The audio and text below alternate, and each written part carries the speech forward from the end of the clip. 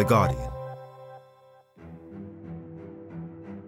I'm not going to answer the question. Why because, would you answer that because question? the question is, the question is, Justice, the radical question, left. Will you shut up, man? Listen, who is on your list, Joe? I think they think we're closed-minded, that we don't know that the issue isn't black and white, and that we still are here.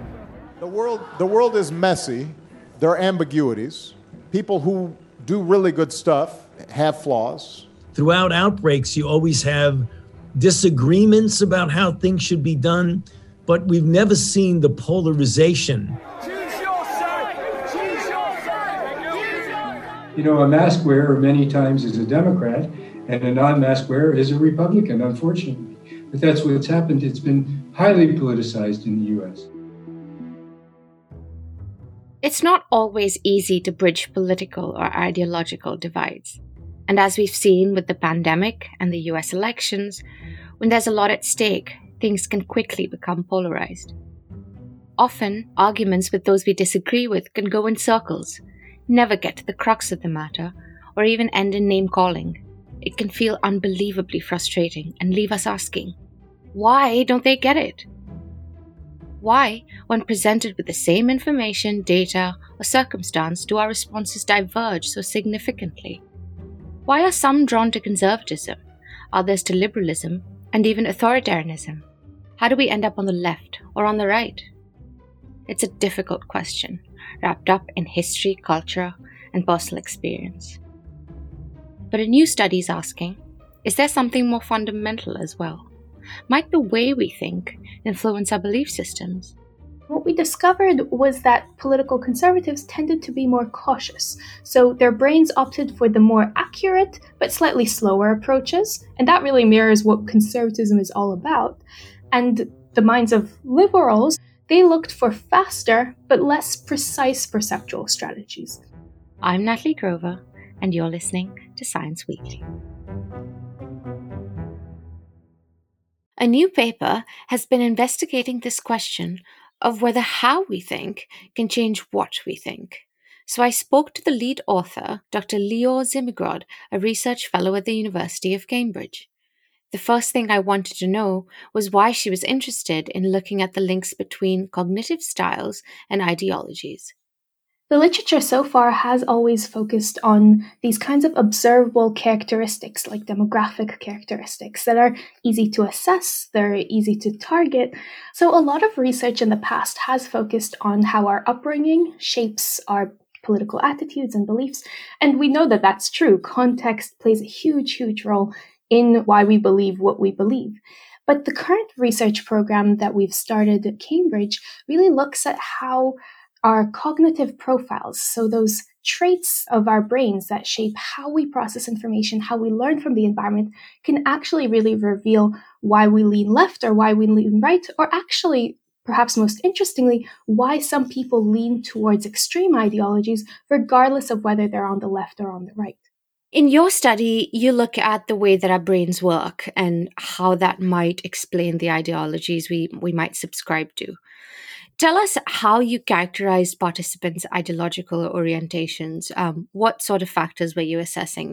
We were interested in really measuring a whole set of people's ideological attitudes, because previous research often just focuses on one domain, for instance, just political attitudes. But we really wanted to get a comprehensive picture by analyzing people's political attitudes, asking them about their nationalistic stances, seeing what they believe in terms of religion, in terms of their dogmatism. So how receptive are they to evidence usually? How willing are they to engage with alternative perspectives? So we measured all of those things. So we had this list of 16 ideological worldviews that spanned a huge range of ideologies that people could adhere to. So those include things like authoritarianism, people's social dominance, levels of conservatism, economic conservatism, social conservatism. The way in which we measured those was basically these established batteries. So these were not tasks or surveys that we invented. These were already established in the literature. And for example, to measure authoritarianism, we asked people about their preferences with regards to how much they think that people should conform and obey versus how much they think that people in fact should be independent and kind of sensitive thinkers. Similarly, we're looking at how much people think that the status quo should be preserved versus how much they think that it should actually be overturned and revised. So we measured all of these kinds of attitudes, beliefs, and behaviors to understand people's ideological worldviews. And then you also gave participants cognitive tests. That's right. So the methodology of our study started out with actually getting participants to complete a huge battery of personality tests and neuropsychological tasks. So these kinds of cognitive tasks that tap into implicit individual differences in how we learn from the environment, how we form decisions, and how we react to changes or challenges. So actually, participants were given this huge battery that, in fact, took each participant about 10 hours to complete.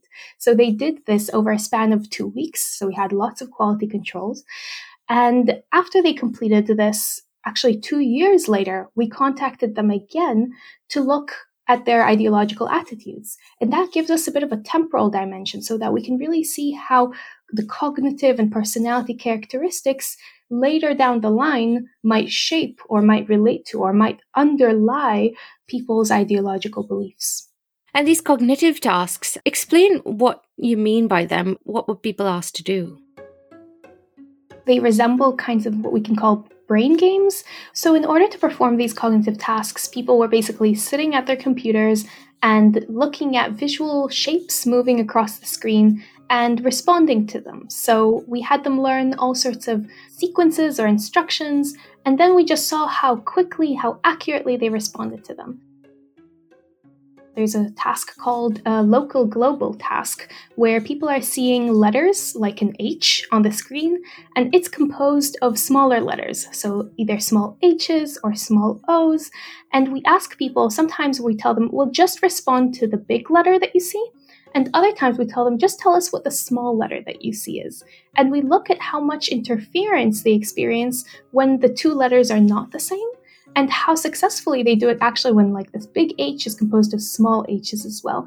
So we're looking at all of these kinds of psychological tricks and heuristics and biases, and then quantifying them according to individuals' own performance. Another example are tasks that require these kinds of complex mental simulations, and those can involve for instance, memorizing a series of shapes and then recalling them in a particular order. They might involve planning how you would build a certain kind of visual construction. So these are all kinds of tasks that, as you can see, are really politically neutral and really tap into the neuropsychological processes of the individual. From that, we can extract all kinds of interesting information about how they're perceiving and how quickly they can kind of incorporate and learn evidence from the task. So when they perceive those visual stimuli, how quickly do they turn that into a decision? And so now you have the results from the personality and ideological assessments along with the cognitive tests. What happens next? From our understanding of kind of the neuropsychological characteristics of the individual and their personality traits, we can start to create these kinds of psychological signatures or these psychological profiles of all the different ideological worldviews that we examined. Give us an example of a psychological signature. An example of psychological signature that a lot of people have been really interested in is the kind of the extremist mind. So what makes an individual more prone to engage in ideological violence for their cause? And importantly, this actually is relevant to people both on the left and the right. So here, this spans the whole political spectrum. And we find that individuals with extremist attitudes tend to perform poorly on all of those complex mental tasks where they need to kind of perform all these intricate mental steps. And we also find that they're cognitively rigid. So when we give them these tasks that require them to perform flexibly, to adapt to changing rules and behaviors, and again, these are in tasks that are really perceptual, neuropsychological, so very much neutral. So we find that people who are extreme, either in terms of how much they're willing to commit to violence or extreme in their partisan identities, they tend to be a lot more cognitively rigid on our neuropsychological tasks relative to people who are moderate. So we're starting to paint this picture of what the cognitive image of an extremist mind can look like. Give us a quick summary now of the psychological signature that defines somebody who's conservative versus somebody who's liberal. One of the important things to remember when we're looking at the psychology of political conservatism and political liberalism is that there are both what we call ideological symmetries. So those are things that we find commonly on both sides, perhaps most commonly on the extreme left and the extreme right, who can be really cognitively similar. And there are what we call ideological asymmetries, so ways in which political conservatives and political liberals differ. One of the fascinating things that we've looked at in this study is people's kind of cognitive caution. So when they're performing tasks that require them to respond really quickly and really accurately, we can look at that trade-off. And for each individual, we know that some people will tend towards kind of slow and steady mental strategies, and others will opt for more fast and furious strategies. Neither is better. It's just a slightly different way of engaging with perceptual information. And what we discovered was that political conservatives tended to be more cautious. So their brains opted for the more accurate, but slightly slower approaches. And that really mirrors what conservatism is all about. And the minds of liberals and political liberals and others who really are trying to revise the status quo, they looked for faster, but less precise perceptual strategies. So again, there is no better or worse. These are just slightly different mental strategies that we see in individuals of different ideological persuasion. Is there a way to change this? So if I am somebody who tends to be rigid in the way that I think the world should work, or, about politics, for instance, what does the study tell you about how to change that? Or if you wanted to try and adjust somebody's worldview, how would you go about doing that? There's a really interesting tension in this literature where on one hand we're looking at somewhat stable individual differences in cognition, but also at the same time we know that a lot of these psychological traits are malleable, so they can be changed, they can be enhanced. So we do have all sorts of trainings that make you more flexible. I mean, actually, probably critical thinking, high standards of education probably help in that way in any case. There are definitely all sorts of psychological ways in which we can enhance people's emotion regulation skills, we can enhance their cognitive flexibility. And so that really means that we can use this research to help people overcome their kind of vulnerability to extremist ideologies. Throughout our lives, we're told that we're a product of our genetics and our environment. How much would you say that our cognitive abilities form the basis of our views? And presumably, the way that we've been brought up has an impact as well. So are you able to sort of say that ideological worldviews are driven directly or caused by cognitive abilities, or is there room for other things? In this newly developed field that the study is situated in called political neuroscience, there's actually a really common problem or really common question, which is called the chicken and egg problem. And that's the question of what comes first, right? And that's really difficult to know because a lot of times we take these kinds of snapshot studies where we're seeing a particular moment in time of the relationship between people's ideology and their kind of cognition or brain function. And then from that, we're trying to extrapolate what came first. What is the causal structure of this kind of link? It's always hard. And we know that on one hand, these cognitive traits are to some degree genetically determined, but we also know that they're malleable and susceptible to environmental influences. So it's really challenging. And actually, probably some of the best research to really disentangle this is some of the work that I've been working on and other people have been working on using longitudinal studies, where then we can start to track people over time and see how their cognition and the ideological attitudes change, and kind of seeing that in a neurobiological context and in the context of understanding their upbringing, their environment, and how those might shape their psychological functioning in turn. Are you able to say at this point whether what the chicken is and what the egg is?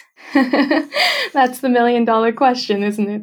It's important to recognize that whatever we find, it is likely that it's going to be a bidirectional relationship. So our cognitive traits influence the kind of ideologies that we're drawn to. And at the same time, when we immerse ourselves in highly ideological environments, that then has an impact on cognition. So important to remember that these bidirectional links are always going to be there. So it's always going to be difficult to disentangle which is the chicken, which is the egg. Could your findings help us argue with each other better? I think it can. And actually, there is research suggesting that research about the cognitive and biological roots of ideologies actually makes people more compassionate.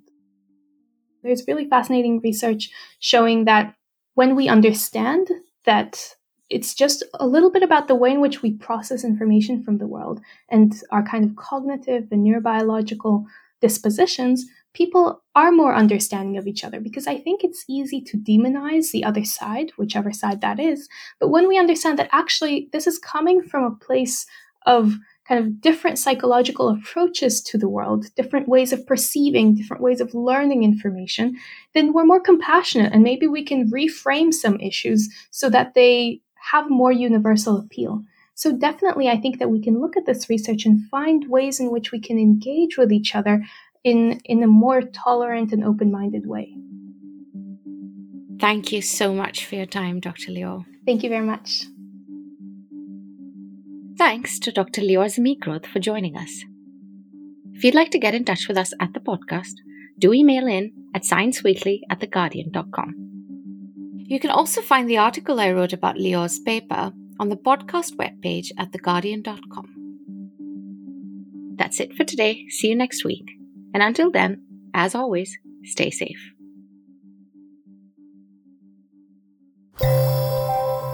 For more great podcasts from The Guardian, just go to theguardian.com/podcasts.